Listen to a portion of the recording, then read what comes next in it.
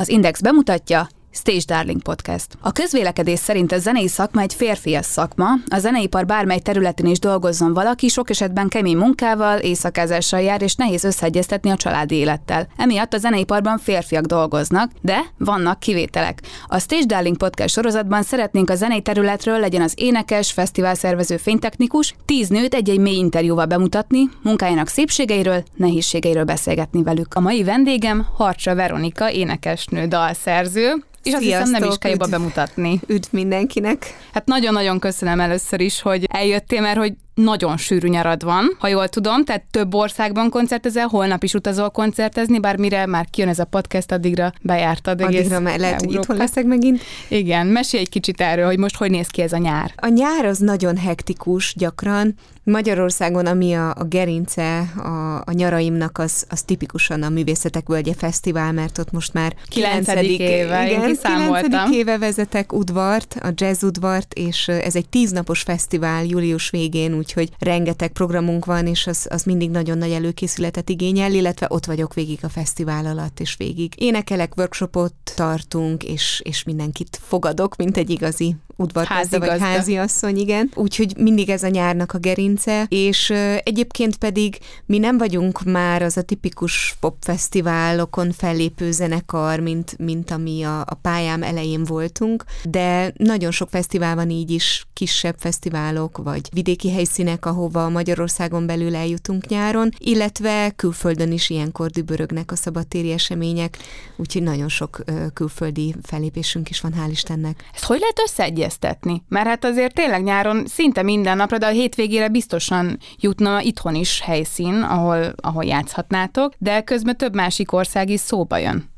Hogyan válogatsz? Hát általában a külföldi fellépések, a külföldi fesztiválok azok hamarabb naptáraznak, tehát mire a hazai helyek oda jutnak, hogy 2-3 hónapra előre felkeressék az előadókat, addigra a külföldi fesztiválok már rég megszerezték a maguk dátumait. Egyébként a Covid-dal ez is változott, tehát van olyan fesztivál, aki régebben sokkal hamarabb kereste meg az előadókat, de most az utolsó pillanatra hagyta, biztos, ami biztos. És akkor te most csomó magyar eseményt visszamondtál, úgymond, mert már külföldre lefoglaltak téged? Tudsz ilyet mondani? Azért az túlzás, hogy csomó, tehát most nem akarok úgy csinálni, mint hogyha minden nap 3 felkérést vissza kéne utasítsak, mert már tele a naptáram. De hát persze, ez előfordul, tehát sajnos vannak népszerű dátumok, amik valamiért mindenkinek tetszenek, és tényleg tud lenni olyan hétvége, vagy olyan nap, amikor egy napra akár 4-5 felkérés is érkezik, és akkor nem tudunk csak egyet elvállalni. De hát ez ilyen. Mindjárt leakadok erről a témáról, csak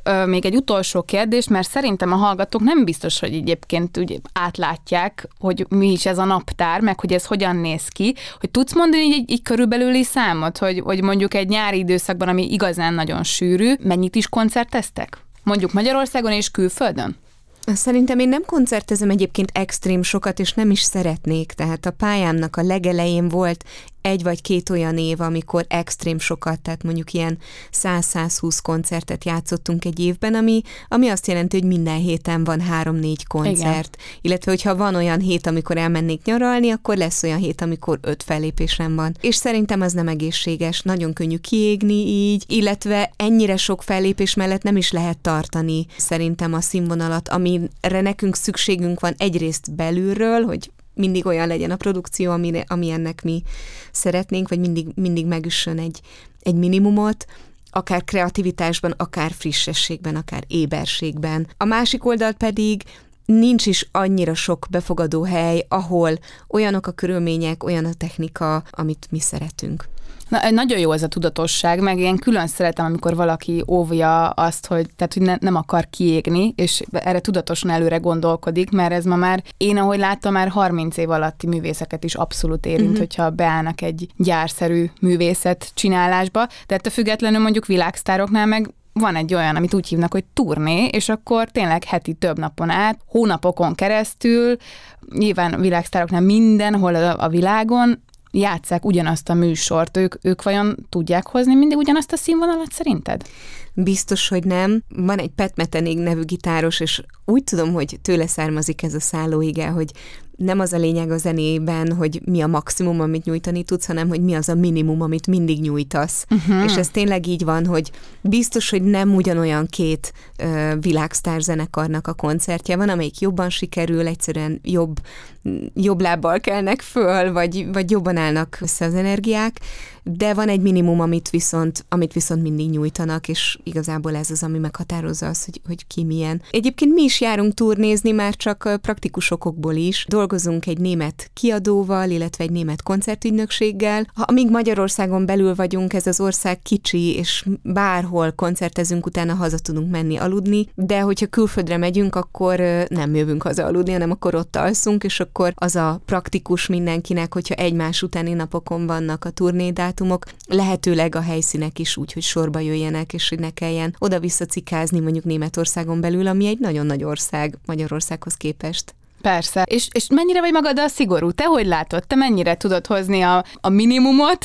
Vagy neked hol van a minimum, és mennyire vagy általában elégedett magaddal egy koncert után? Mennyire gyakran érzed azt, hogy a maximumot nyújtottam, és elképesztő jó energiák voltak? Nehéz erre a kérdésre válaszolni. Nyilván mindent megteszek azért, hogy meglegyen ne csak a minimum. Tehát, hogy én nem a minimumra törekszem, hanem... Ezt is gondoltam rólad. Hanem arra törekszem, hogy az adott körülményekhez képest sok mindent tudjak adni. Nem akarom azt mondani, hogy a maximumot, mert nem is tudnám megfogalmazni, hogy mi az a maximum. Tehát, hogy lehet, hogy nekem az egyik este maximális élmény, de lehet, hogy a közönségnek egy másik este lesz a maximális élmény. Vagy az egyik közönségtag, az egyik koncertet szereti nagyon, a másik meg a másikat, szóval annyira szubjektív dolog ez, de minden esetre nagyon igyekszünk. A jazz szerintem egy szerencsés műfaj abban a tekintetben, hogy nagyon sokat improvizálunk, és nagyon sok a spontán része a koncertnek. Akár az, hogy előre meghatározunk egy dalsorrendet, de jobbra nézek a Gyémánt Bálintra, és azt mondom neki az egyik dal után, hogy most mégsem az jön, azt hagyjuk ki, azt hagyjuk későbbre. Most inkább úgy érzem, hogy egy másik dal jönne jól ki ebben a sorrendben. Szóval, hogy ilyen apróságoktól kezdve odáig, hogy egy dalnak a szerkezete estéről estére nagyon sokat tud változni, és szerintem ez a spontaneitás, ez a frissesség, ez nagyon sokat segít abban, hogy ne égjünk ki, és hogy ne csak a minimumot adjuk. Ugye ez a podcast sorozat, ez nőket mutat be a könnyűzene szakmában. Sokszor felmerül a kérdés, hogy nőként ebben a szakmában hogyan tudsz érvényesülni, de erről nekem az jutott eszembe, hogy én olvastam rólad, hogy te az elején még nem is voltál úgy igazán, most ezt ne sértésnek vedd, nő, mert te egy nagyon fiús lány voltál, és neked a zenésztársaid szóltak, hogy de te nő vagy, te vegyél fel egy szoknyát, ugye így volt? Erről mesélsz egy kicsit? Így volt, igen, ez mai kontextusban már ilyen többszörös csavaron átment ez a történet, de ez valóban így volt. Én nagyon fiús lány voltam, óvodás koromban mindenki fiúnak nézett, a szüleim egyébként fiút vártak, és szerintem ezért is vágták olyan rövidre a hajamat, meg igen, ha lehet ilyet mondani, akkor fiús elvárásokat kaptam, tehát hogy teljesítenem kellett, vagy legalábbis én ezt így éreztem, és így éltem meg, és mivel matek tagozatos voltam gimiben, ahol azt hiszem 5-en vagy 6-an voltunk lányok, nem túl sokan, ott is természetes volt, hogy fiúk vettek körül, és hogy velük bandáztam, ugyanúgy kockás flanellingem volt, mint nekik. Na jó, most nem is mondom el a legcikibb dolgokat. De mondd el a legcikibb dolgokat, tehát az a legviccesebb. Hát volt buffalo cipőm, meg volt ilyen kopott farmerem, meg szóval, hogy... De szerintem menő, hát ez egyáltalán nem ciki.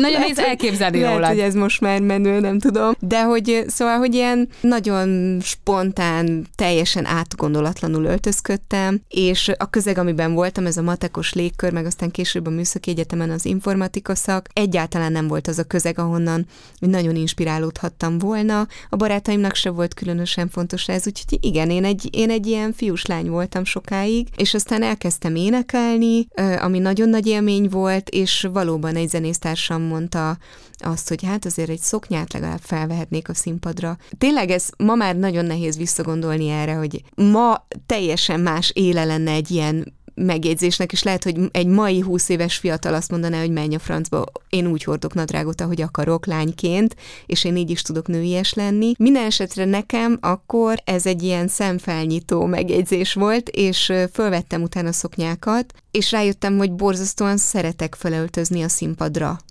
és hogy nagyon szeretek színeket, meg aszimmetrikus ruhákat, meg különleges ruhákat, meglepő ruhákat fölvenni a színpadra. És ez tulajdonképpen kinyitott egy világot, amit borzasztóan megszerettem. És biztos, hogy túlzásokba is estem, és aztán beállt egyfajta egyensúly, megismertem magyar tervezőknek a ruháit, és biztos, hogy felvettem időnként olyan ruhát, ami abszolút nem illett hozzám, de ki akartam próbálni, és aztán szépen letisztult ez az egész, és ma is nagyon szeretek színeket hordani, meg aszimmetrikus ruhákat hordani, de nincs bennem olyan kényszer sem, hogy nekem nőiesnek kell lenni feltétlenül a színpadon. De az vagy, gondolom ezt azért tudod, szóval az, hogy te fiús vagy, szerintem nagyon nehezen elképzelhető bárki számára, hogy ez valaha így volt. Szóval így valahogy akkor a színpad, meg a zene az így nőiessé tett. Hát meg eleve a daloknak az érzelemvilága, meg egy szoprán női hang, pontosan. Az alapból nőies. És akkor, ha már ennél a témánál vagyunk, de ezen sem szeretek sokat rugózni, mert azért nem ez itt a lényeg, de egyébként nőként, pláne mondjuk még a pálya kezdetekor, úgymond szokták hívni, hogy csitriként elindulni a könnyű zenében, mint énekesnő, az mennyire volt nehéz? Azt hiszem, hogy ami nehéz volt benne, az nem azért volt nehéz, mert nő voltam. Tehát semmit nem éreztél abból, hogy emiatt nehezebb lenne az utad? Később éreztem egy valamit, ezt már sokat gondolkodtam rajta, hogy nekem ez hogy volt. Azt éreztem később, hogy nagyon sokat kellett súlykolnom az interjúkban és a kommunikációmban azt, hogy én írom a dalaimat. És persze olyan is van, hogy a Gyémánt Bálinttal együtt írunk egy dalt, de az első 4 lemezemből 3-nak az elejétől a végéig én írtam a zenéjét is. Persze, zenészekkel együtt dolgozom, tehát ők is mindig hozzáadnak ötleteket, de hogy én kottával mentem a próbákra, és nagyon sokan valahogy automatikusan azt hitték, hogy biztos én írom a dalszövegeket, és a hangszeres zenészek megírják a zenét, és ez tényleg sokat kellett súlykolnom, hogy ez nem így van, hanem én is le tudok ülni a zongorához. Persze valószínű azért is volt ez az előítélet, nem csak azért, mert nő vagyok, hanem azért is, mert a színpadon nem játszom hangszeren, és akkor nem látja a közönség, nem tudhatja, hogy le tudok ülni a zongorához, és hogy ki tudom keresni azokat az akkordokat, meg azokat a dallamokat, amiket szeretnék egy adott hangulathoz. De ez egyébként az énekoktatásnál, tehát aki ilyen iskolát végez, az ott kötelező is, nem? Igen, a zeneművészetén, ahova én jártam, ma már zeneakadémián van jazz, ott már a felvételin kell magunkat kísérni zongorán. Tehát igen, ez kötelező, és a képzés alatt végig van kötelező zongora, nem is csak az énekeseknek, hanem más hangszeres zenészeknek is. És mielőtt itt az akadémián, vagy az egyetemre jelentkeztél volna, neked milyen zenei pályafutásod volt? Én hobbiból zenéltem. Nagyon későn, 21 éves koromban döntöttem el azt, hogy zenész szeretnék lenni, vagy legalább meg szeretném próbálni, hogy ez működhet-e. De nem más buzdított rá, hogy tehetséges vagy, és hogy neked ebbe az irányba kell elmenned? Nem igazán. Volt egy tanárnőm, Munkácsibe, aki az első jazzének tanárom volt, és ő volt az első, aki biztatott, de előtte egyébként nem kaptam sok biztatást, de nem is nagyon zavart ez, mert nagyon sokáig azt hittem, hogy ez csak hobbi lesz. Zeneiskolába jártam, zongorázni, aztán szaxofonozni, és nagyon tetszett a zene, mint olyan. Átjártam a gimiben osztálytársaimhoz, és ez volt a program, hogy zenét hallgatunk. Jazz zenét? Hát akkoriban nem annyira jazz, inkább pszichedelikus zenéket hallgattunk, Doors-t, meg Pink Floydot, ami biztos, hogy egy ilyen kitörölhetetlen benyomás lett nekem. Hát ez azért nagyon érdekes, hogy neked hobbinak indult, viszonylag kései tanuló lettél, vagy későn fogtál ebbe bele komolyan, és ehhez képest 1,5 évtizede a legsikeresebb jazz énekesnő vagy Magyarországon, amiben az az extra érdekesség, hogy ugye eléggé töretlen ez a karrier, ami a zenészeknél azért nem mindennapi. Tehát felmerül a kérdés, hogy mit csináltál te ennyire jól? Mert amit tudunk, hogy jól csinálsz, az nyilván az, hogy nagyon jól zenélsz. Tehát nem is azt akarom mondani, hogy jól énekelsz, mert ez nem ennyiről szól, hanem zseniálisan zenélsz. De szerintem azért sokan vannak még, akik nagyon-nagyon jól tudnak zenélni. Rengetegen. Mégis te vagy.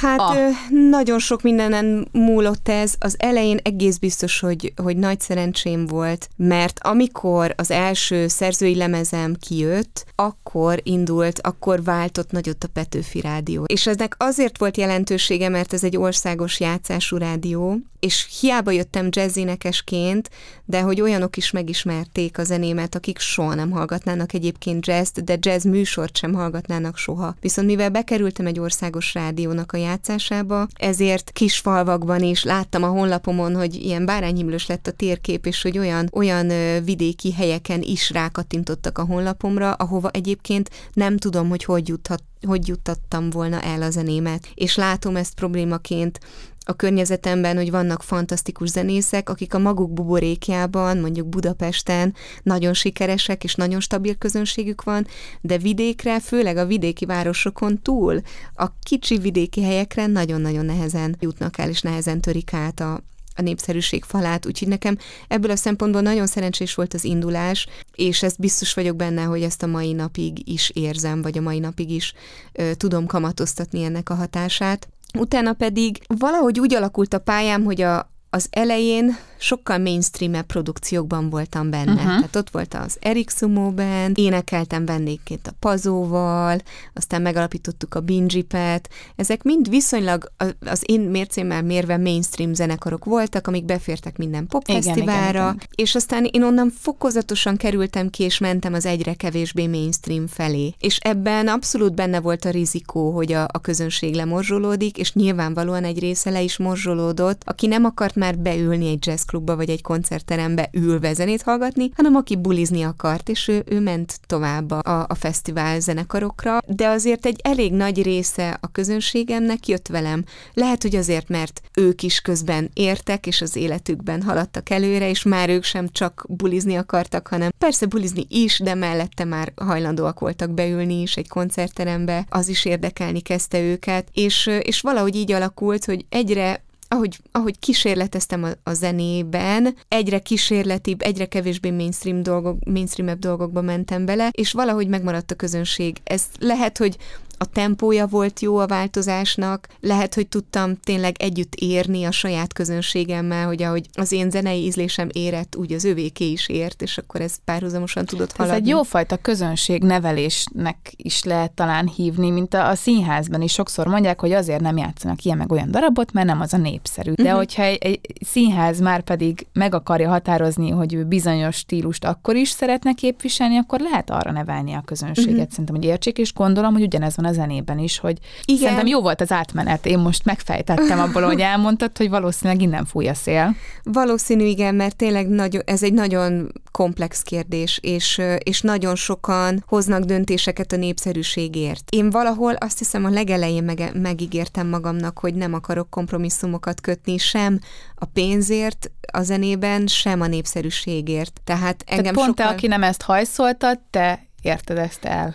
Igen, én tudtam valahogy megtartani. Ezt nem akarok ebből következtetést levonni, mert lehet, hogy egyszerűen csak szerencsém volt, de valahogy tényleg nekem ez működött, hogy inkább rizikót vállaltam, és inkább alapítottam olyan produkciót, amiről azt gondoltam, hogy kisebb közönséget fog elérni, de talán mégis ez a kitartó, őszinte munka, ez meghozta a gyümölcsét hosszú távon. Amiről lehet, hogy kevesebben tudnak, csak úgy lehet valamennyit erről tudni, hogy neked azért komoly külföldi karriered is van. Ez hogy alakult így? A kezdete az akkor volt, amikor 30 éves voltam, 10 évvel ezelőtt, akkor úgy döntöttem, hogy szeretnék még tanulni. Akkor már volt egy diplomám jazzénekesként, de mivel nagyon későn kezdtem el énekelni, ezért úgy éreztem, hogy ez még fontos, ez még kell. Azért, hogy hosszú évtizedeken át tudjam biztonsággal használni a hangomat, és sokféle műfajban tudjam használni a hangomat. Erre nem volt elég akkor ezek szerint a magyar egyetem? Nem a magyar egyetem nem volt elég, hanem én nem jártam végig az egész szamárlét rá, tehát mivel nagyon... Mielőtt a zeneművészetire felvételiztem 21 évesen, én előtte hetente egyszer-kétszer énekeltem mondjuk, mert más dolgokat csináltam, jártam a műszaki egyetemre, meg voltak más hobbiaim is, és más énekesek meg egész picikoruktól napi szinten énekeltek, és volt olyan technikai hátrányom, amit be kellett hozni. Egyféleképpen tudtam énekelni, és éreztem, hogy én ennél többet szeretnék, mert többféle zenét szeretnék kipróbálni, és ahhoz többféleképpen kell, hogy tudjam használni a hangomat. És akkor 30 évesen felvételiztem Brüsszelbe a brüsszeli konzervatóriumnak a mesterképzésére, és oda jártam 2 évig, ami egy fantasztikus élmény volt, szakmailag is nagyon-nagyon sokat adott, és ki is nyitotta a világot. ingáztam közben haza koncertezni, hogy ne szakadjon meg az akkor már nagyon intenzív kapcsolatom a magyarországi közönséggel, de közben beleláttam azt, hogy úristen, hát más zenéket hallgatnak, egy kicsit más a szcéna, elképesztő jó zenészek vannak, akikről Magyarországon nem is hallunk, és amikor lediplomáztam kint Brüsszelben 2 év után, akkor nem akartam ezt elengedni, tehát nekem nagyon fontos volt Magyarország, meg a magyar közönség, de nagyon fontos lett ez a világra való rácsodálkozás is. És akkor elhatároztam, hogy szeretnék egy külföldi kiadót keresni a következő lemezemnek, és hogy szeretném ezt a kétlaki életet megtartani, és sikerült is találni egy berlini kiadót, aki kiadta a Gyémánt Bálinttal a Life Lover című lemezünket. Aztán így, hogy már kiadónk volt, így sikerült Németországban koncertügynököt is találni, tehát valahogy ez ilyen apró lépésenként, tehát nem egy robbanás volt, nem egy esemény volt, amikor jókor voltam jó helyen, hanem sokkal inkább ez egy elhatározás volt, hogy én szeretnék Magyarországon kívül is aktív lenni. Azt éreztem, hogy a zeném alkalmas rá, tehát bár magyar nyelven is jelentek meg lemezeim, de azért alapvetően angolul énekelek, és egy olyan műfajt képviselek, ami nem országspecifikus. Miért nem énekelsz németül? Merül fel akkor a kérdés, bár nem olyan szép nyelvtelen az ének. Fogok. Lehet, hogy fogsz? Lehet, hogy fogok. Tervezel? Hát megjelent francia nyelven egy albumunk nem olyan régen, Debussy Now címmel, amin Claude Debussynek a dalait énekelem. Eléggé elrugaszkodott feldolgozásban, hárfával és élő elektronikával, nagyon sok improvizációval, és nagyon sokféle hangszínen, tehát a klasszikus előadásmódtól gyökeresen elszakítva, és beszélgetünk róla, hogy ezt a projektet hogyan tudnánk folytatni, és egyáltalán nincs kizárva, hogy egy német zeneszerző lesz a következő, akit feldolgozunk. Úgyhogy még lehet, hogy fogok. Egyébként Kurt Weill dalokat például énekeltem már németül. Tehát akkor ez már azért valamennyire megtörtént, a lemezre még várnunk kell. Egyébként hol gondolt, hogy a legsikeresebb vagy? Mert simán lehet ezek után, amiket elmondta, hogy Németországban lehet, hogy 5-ször akkora a közönséged, mint itthon, már csak azért is, mert Németország nagyobb. Más a közönségem Németországban, Magyarországon vagyok a legismertebb és a legsikeresebb, olyan tekintetben, hogy itthon egyáltalán nem csak a jazz közönség az, aki rám kíváncsi. Ez így van. És ez egy nagyon nagy dolog, mert a jazz az egy nagyon nehezen emészthető zene szerintem. Így van, és ezt én is nagyon hálás vagyok azért, hogy ez így alakult, mert ezért tudunk annyira sok helyen fellépni, nem csak a jazz központú helyeken, hanem nagyon sok más eseményen is. És Németországban sokkal inkább jazz fókuszú a jelenlétem, a kiadónk, az ügynökség, a fesztiválok, ahova eljutunk, azok alapvetően, meg a klubok, a sorozatok alapvetően jazz fókuszúak. Tehát az egy szűkebb közönség, viszont az ország maga, Németország, az sokkal nagyobb, mint Magyarország, és sokkal több befogadó hely is van. Tehát míg Magyarországon meg tudom számolni azért sajnos igen. 1-2 kezemen, hogy hány olyan helyszín van, ahol rendszeresen hallgatni jazz. Németországban sokkal-sokkal több helyszín van, valahogy az egésznek a kultúrája máshogy alakult ki, pici vidéki városkákban is előfordul az, hogy van egy havi rendszerességű jazz sorozat, és úgy elképzelem, hogy mi oda megyünk ismeretlen magyar zenekarként, és elképzelem, hogy ide jönne hozzánk egy pici vidéki városban mondjuk egy cseh jazz duó, hogy hányan lennének rájuk kíváncsiak. Hát senki a sajnos. Szakma, de ennyi. A szakma igen, de hogy vidéken, pici városokban meg szakma sincs. Igaz, és igaz. Szóval, hogy például Németországban, de ezt látom Belgiumban is, valahogy egyel kevésbé fél a közönség a jazztől, és ezért hiába szűkebb elhatározással megyünk oda, tehát nem akarjuk ott a pop közönséget, vagy a pop fesztiválokat bevenni, hanem idézőjelben csak a jazz fesztiválokat, vagy a jazz köröket, de az annyival szélesebb, hogy az már egy nagyon szép feladat, és még bőven van hova eljutnunk. De ott mennyien vannak mondjuk egy komolyabb jazz koncerten? Hát több ezren. Több ezren? Persze. Hát mert ez itthon elképzelhetetlen, nem? Hát idén nagyon limitált, tehát mondjuk a Művészetek Palotájába is befér 1200 ember a nagyterembe, és ott is van azért jazz időnként, vagy vannak olyan események, mint mondjuk Veszprémben, a Veszprém Fest, vagy egy-egy olyan kiemelt előadó, aki amikor Magyarországra látogat, akkor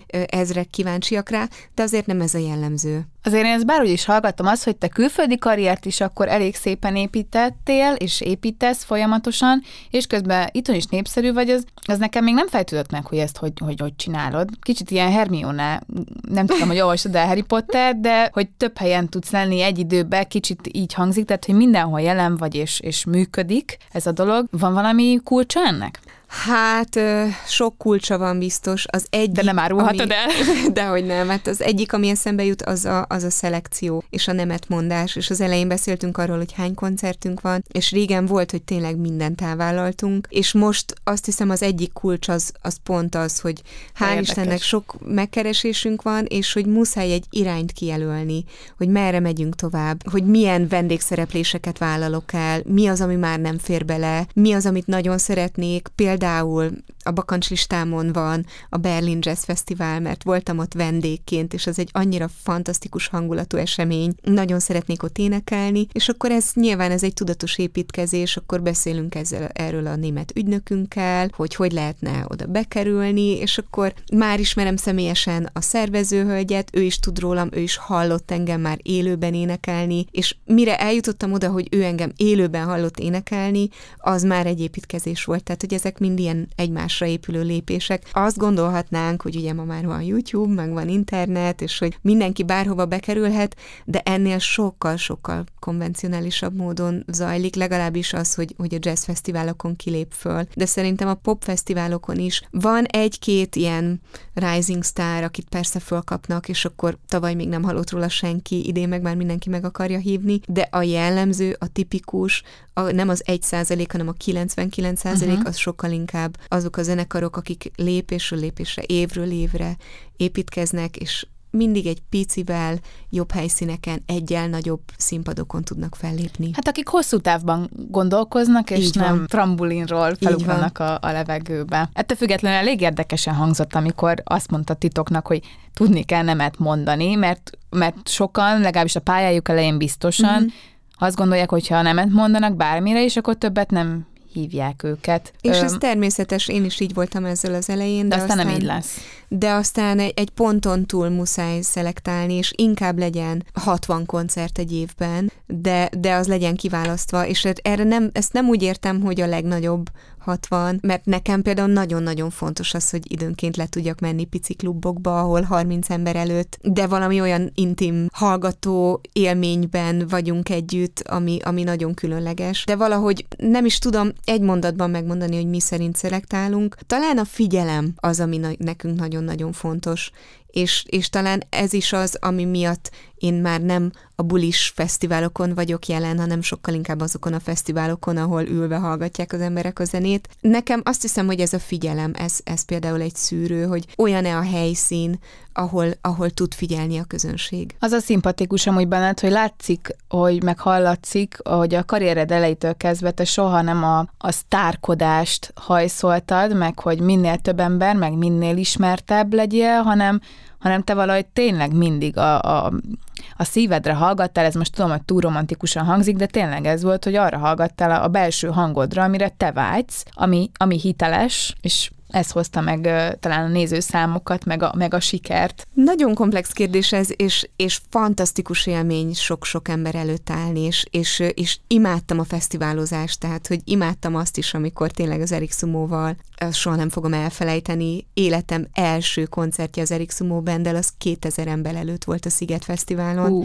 És hát az tényleg az hátborzongató élmény. De valahogy aztán abba az irányba ment el nekem a zene és a zeneadás, vagy a zenealkotás, mint olyan, hogy én valami komplexet szeretnék, és bulizni fantasztikus, és annak megvan a helye, és én is nagyon szeretek ugrálni zenére, de úgy éreztem egy ponton túl, hogy az egy nagyon egyféle vágány, és én szeretnék ennél egy sokkal szélesebb palettát megtapasztalni én, mint zenész, és akkor elkezdtem megkeresni azt a közönséget, aki szintén erre vágyik. Kihagytuk a külföldi felsorolásból, kihagytunk egy nagyon fontos várost, méghozzá Londont, ami én valamiért úgy tudom, vagy úgy gondolom, hogy az nem is zenének indult, hanem az ugye a szerelem miatt jutottál el Londonba? Nagyon jól tájékozott vagy, igen. Akkor meséld el inkább te. Ott is lett karriered, nem? Igazából sokkal fontosabb a mai napig a karrierem szempontjából Németország és Belgium, de való igaz, hogy éltem évekig Londonban, Amikor a férjemet megismertem, én akkor kezdtem el egy berlini kiadóval dolgozni, és akkor Berlinben egy koncertsorozatot is vezettem, és ott béreltem egy szobát, egy lakótársal, és a férjem akkor Párizsban dolgozott, és egy darabig háromszögben ingáztunk Párizs, Berlin és Budapest között, ami fantasztikusan regényesen hangzik, de kivitelezhetetlen volt, és elképesztően fárasztó. Csoda, hogy együtt maradtatok. Igen. Mivel foglalkozik a férjed? A férjem, ő nagyon nagyot váltott, ő akkor egy bankban dolgozott, de azóta már hazaköltöztünk, és elvégezte az eltén a filozófia szakot, a mesterképzést, úgyhogy ő is egy olyan alkat, aki nem csak egy dolgot szeretne az élettől, hanem sok mindent szeretne megismerni és kipróbálni. De lényeg az, hogy kikötöttünk Londonban, amikor ő éppen Londonban dolgozott, és én pedig az ő párjaként voltam Londonban. Természetesen London egy annyira fantasztikus város kulturálisan, hogy nem tudnám hatni az emberre, és jártunk koncertre, jártunk kiállításokra, jártunk moziba, meg egyáltalán a városnak a rezgés száma az nagyon feltöltött. Nem véletlen, hogy amikor kint éltem, akkor született a Shapeshifter című lemez, Gyémánt Bálintal és egy belga ritmus szekcióval közösen, ami egy nagyon-nagyon urbánus, nagyon városi lemez. És aztán hazaköltöztem, és a következő lemez az egy sokkal letisztultabb, és az már egy erdőszéli album lett. Tehát meghatározza akkor ezek szerint a zenei alkotást, az is, hogy milyen környezetben. Hát hogyne, vagy. Persze. Nagyon. Persze. Tehát akkor ezt lehet tudatosan is csinálni. Direkt elmegyek a Karib-szigetekre, és ott csinálok egy albumot, mármint én nem, de te talán igen. Van ilyen, igen, album. Nagyon sokféle alkotó ilyen mechanizmus létezik. Én már hallottam olyat, hogy valaki szakított a barátnőjével azért, mert akkor tud jó szerelmes dalokat írni, amikor én nem hallottam, ez egy nagyon gyakori dolog. De szerintem a művészek... ez rettenetes. Hát meg de ez nem igaz a művészekről, hogy a művészek szeretnek szenvedni? Mert azt táplálja a művészetüket, vagy azt hiszik, hogy táplálja a művészetüket? Én szerintem ez úgy, hogy van nagyon rossz irány, aha. De ez nem nagyon jellemző? Szerintem ez egy óriási csapda, és szerintem nagyon-nagyon veszélyes. Hát önsorsontó hát dolog. Igen, tehát hogy innen egy lépés, mondjuk egy függőségnek a kialakítása, vagy igen, bármilyen önsorsontó, önpusztító szokásnak a felvétele. Mégis nagyon népszerű a művészek körében. Hát igen, de nem törvényszerű, tehát hogy nem kell, és nem csak úgy lehet. Én nagyon szeretek meginni egy pohár pezsgőt a barátaimmal, vagy egy pohár rozét nyár estén, de ezt nem kapcsolom össze az alkotással, vagy a zenéléssel. Sőt, hát nagyon bonyolult zenéket is énekelek gyakran, amit egyszerűen nem tudnék elénekelni, úgyhogy nem lenne tökéletes a fókusz. A tiéd ez egy kicsit nehezebb műfaj, ott nem lehet ott sumákolni, úgymond az egészet. Igen, hát sajnos tényleg nagyon könnyű ebbe beleesni. Egyrészt emiatt az ilyen klisé miatt is, ami tényleg átszövi az alkotó szakmákat, hogy igen, szenvednem kell, vagy igen, mélyre kell mennem, vagy na hát majd, ha ilyen-olyan állapotba hozom magam, akkor könnyebb lesz alkotni, de ez nagyon-nagyon veszélyes csapda, és egyáltalán nem törvényszerű. Persze sokkal kevésbé szexibb, meg sokkal kevésbé rock and roll azt mondani, hogy én józan vagyok, és én józanul szeretek alkotni, de az igazság, hogy nem zárja ki egymást a józanság és az alkotás. Mennyire szomorú, reméljük, hogy ez egyszer megfordul, hogy ez a nem szexi, és az a szexi, hogyha valaki szét van csúszva, tehát azért kicsit torz a világ, hogyha ez valóban így van. Hát meg józanul is hány érzelmünk lehet, és egy józan pillanatban is. Nagyon kiábrándító amúgy ez az egész téma, de közben nagyon-nagyon jó, hogy beszélünk szerintem erről, mert ez sajnos egy tény, ez nagyon jelen van a művészetben, és valahogy azt érzem, hogyha a művészek így, méghozzá ezek a keserves művészek összegyűlnek, és még így erősítik egymást, abból valami igazán szörnyű dolog tud kisülni. Csak a férjedre visszacsatolva még egyetlen hogy nem gondolná az ember, hogy tud működni egy olyan kapcsolat, ahol úgymond egy civil ember a társad, mert neked tényleg nagyon, pláne ezzel a külföldi karrierrel, egy nagyon hektikus, össze-vissza, nagyon sokat úton levő életed van, kevés intim pillanat lehet, hogyha ennyire mindig rohansz valahova, tehát kevés minőségi időt képzel el az ember, meg vagy nehezen lehet elképzelni, hogy ezt ő hogyan érti meg, hogy miért nem egy 8-tól 4-ig munkád van. Ez nektek soha nem okozott problémát? Dehogy nem, és ez folyamatos munka. Tehát ez még mindig tud problémát okozni? Persze, meg ez nem arról van szó, hogy problémát okoz, hanem arról van szó, hogy nem szabad elfelejteni, hogy ezen dolgozni kell folyamatosan. Elsősorban nekem. És ehhez tényleg rugalmas partner kell. Azért a férjem olyan tekintetben nem a legcivilebb civil, hogy tényleg most ő fogta magát 40 évesen, és elment filozófiát tanulni az eltére, tehát hogy benne is nagyon nagy a kalandvágy intellektuálisan, meg úgy egyáltalán az életben, és nyilván kell egy olyan személyiség, aki rá tud rezonálni arra, hogy nekem miért fontos az, amit én csinálok, és miért utazom el külföldre hétvégén, amikor ő ráérne, és miért töltöm az estéket koncerttermekben, akár, ugye ez a legjobb, vagy ez talán az ilyen legextrémebb példa, akár olyan koncerttermekben is, ahol csak 30-an ülünk együtt. Tehát ugye ehhez kell egy érzékeny másik fél, akinek ez szintén fontos lehet. Mondjuk te fontos lehetsz nyilván. Meg én fontos lehetek, igen, tehát nyilván ehhez egy jó, stabil kapcsolat kell. A férjem egyébként miután megismerkedtünk, akkor kezdett el gitározni. Tehát ilyen nagy volt benne a nyitottság. Ő is szerette a zenét, meg jó zenei ízlése volt előtte is, de ő nem zenélt aktívan soha, és a mai napig gitározik, és ez lett neki egy kulcs ahhoz, hogyha eljön egy koncertemre, akkor ma már sokkal több dologra tud figyelni, pusztán azért, mert neki is van aktív élménye a zenével. Tehát egyáltalán nem tartom lehetetlennek, sőt, hát nagyon sok példa van rá, hogy a zenész és nem zenész jó és stabil kapcsolatban tud élni, de azért igen, pár kérdést fel kell fejteni. Igen. Meg azt, hogy mondjuk ismert vagy, azt ő hogy kezeli? Egyrészt azért az én ismertségem az nem olyan, mint egy tévébemondóé, vagy nem tudom, egy szupersztáré, akit tényleg lépten-nyomon megismernek. Előfordul, hogy felismernek, de az én közönségem annyira kedves és aranyos, és szóval, hogy nem egy ilyen megrohanó közönség. Igen. Nem mellekre kell autogramokat osztogatnod, és fenekekre. Nem, bár egyébként egyszer azt is kipróbálnám, de nem, ez még nem fordult elő. Na, végre valami szaftos dolog kiderült, hogy akkor majd legkésőbb akkor a Művészetek Völgyében a Harcsa Veronika udvarba légy szíves egy pár mellett, és egy pár feneket valaki toljon oda. Egy megfelelő koncert után. Igen. De nem, egyébként, tehát ugye ez az is hozzátartozik, hogy a magánéletemet én sem teregetem ki. Abszolút, hát én nem is nagyon találtam képet se. Nincs róla kép, meg az esküvői képeket is csak a barátaink meg a családunk látták. Beszéljünk, ha már szóba jött, a Művészetek Völgyéről, mert tudom, hogy az elején már szóba hoztuk, de ott akartam is mondani, hogy azért ez egyáltalán több szót megér talán, mert én is kiszámoltam, hogy 9 éve ott te háziasszony vagy. Mit akarnak egyébként pontosan a feladataid? 10 napos a fesztivál, és a mi udvarunk nagyon gazdag programokban. Napi 4-5 koncertünk van, ami rengeteg.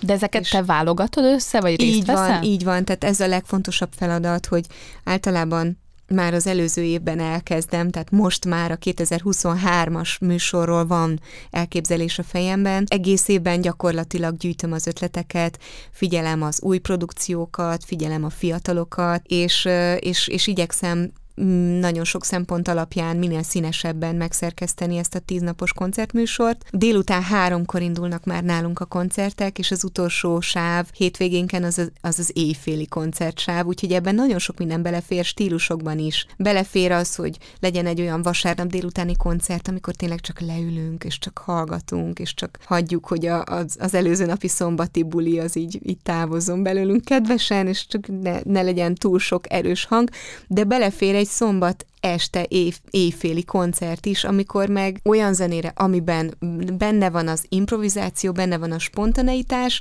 de bulizunk. Tehát egyáltalán nem csak jazz van, hanem inkább valahogy az eredetiség, az improvizáció, spontaneitás, ezek a stílusbeli szűrők. Azért ez jó sok munka lehet 10 napra összeválogatni ennyire sok produkciót. Igen, ez szigorú vagy egyébként? Nem, vajszívű vagyok, de... Egyébként tudom, hogy vajszívű vagy, mert amikor zsűrizel a Fülesbagoly tehetségkutatón már dolgoztunk együtt, és én azt hittem, képzeld róla, hogy te nagyon szigorú vagy, és közben tényleg, jó, hát megvan egy értékrend, vagy egy mérce, de nagyon kedves vagy.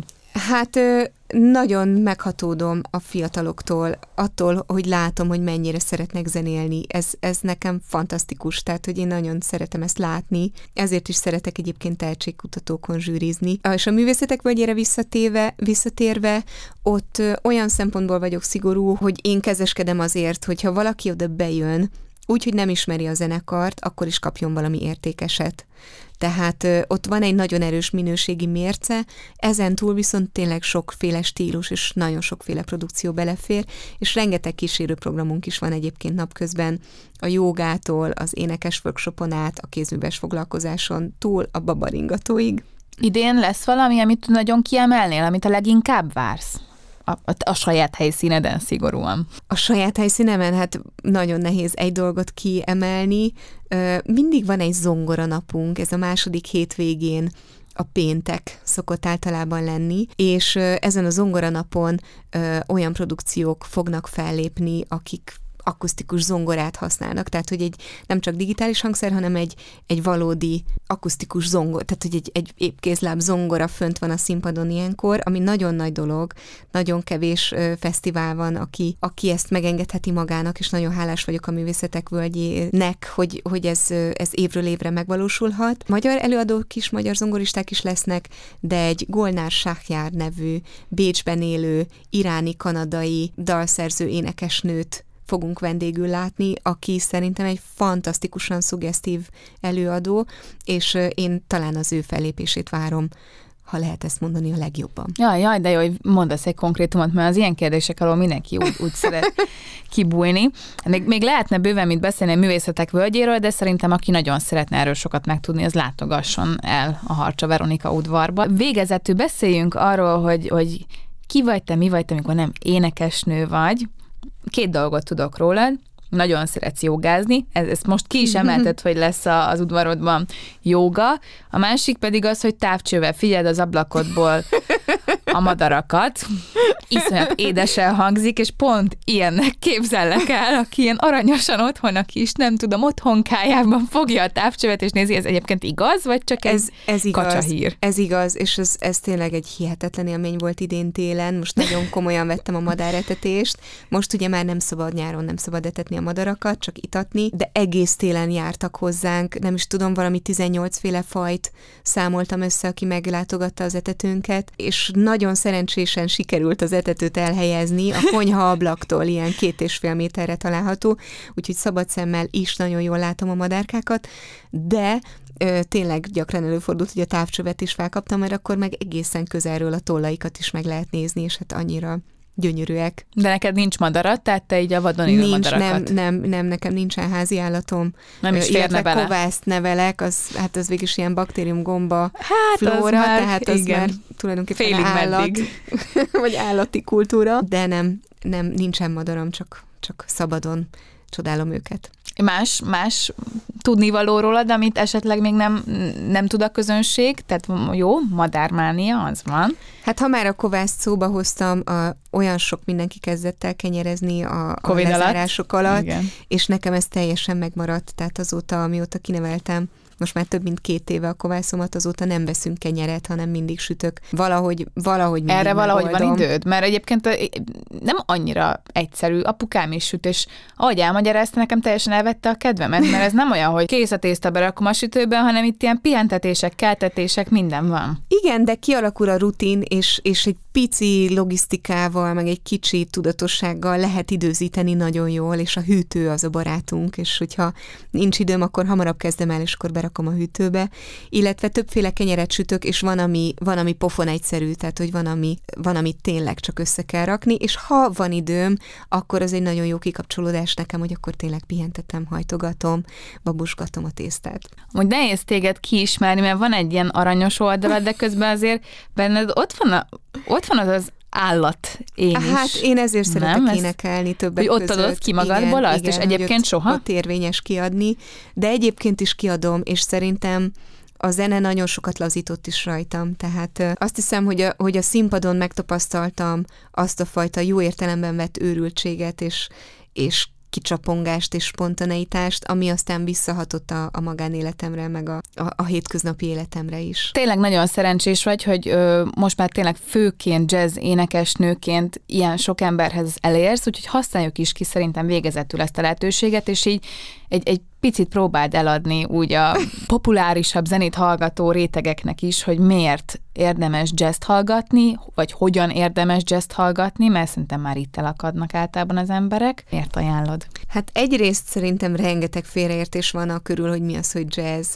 és egyáltalán ez egy rendkívül szubjektív kérdés, ugyanolyan, mint hogy mi az, hogy rock, vagy mi az, hogy pop, mi fér bele. És aki fél tőle, annak annyit mondok, hogy ez egy 100 éves műfaj, és hogy ez alatt a 100 év alatt minden más műfajjal fúzionált már a jazz, és biztos vagyok benne, hogy mindenkinek tudnék egy olyan szegmensét mutatni a jazznek, mert annyira sokféle, annyira szerteágazó már a jazz, hogy mindenkinek tudnék mutatni olyat, ami neki tetszik, vagy legalább nem rohan ki belőle a szobából. Az tény, hogy sokakban van egy félelem, mert a jazznek létezik olyan része, amihez tényleg meg kell érni, vagy meg kell szokni a hangzását, vagy tényleg lehet, hogy olyan zenét hallunk benne, amiben nincsen fogóckodó, és nem tudjuk hova tenni. De nagyon tényleg annyira sokféle jazz van, ami nagyon könnyen befogadható, és nagyon dallamos, és lehet, hogyha valaki arra rákap, akkor az elvezeti egyel komplexebb zenékhez is.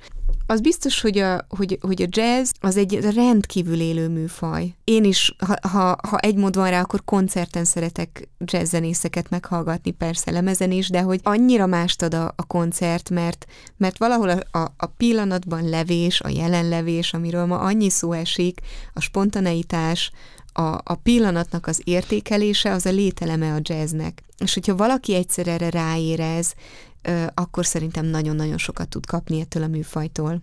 Hát ez gyönyörű végszó volt. Harcsa Veronika, nagyon-nagyon szépen köszönöm a beszélgetést. Nagyon köszönöm én is. A műsor a Béton partnere.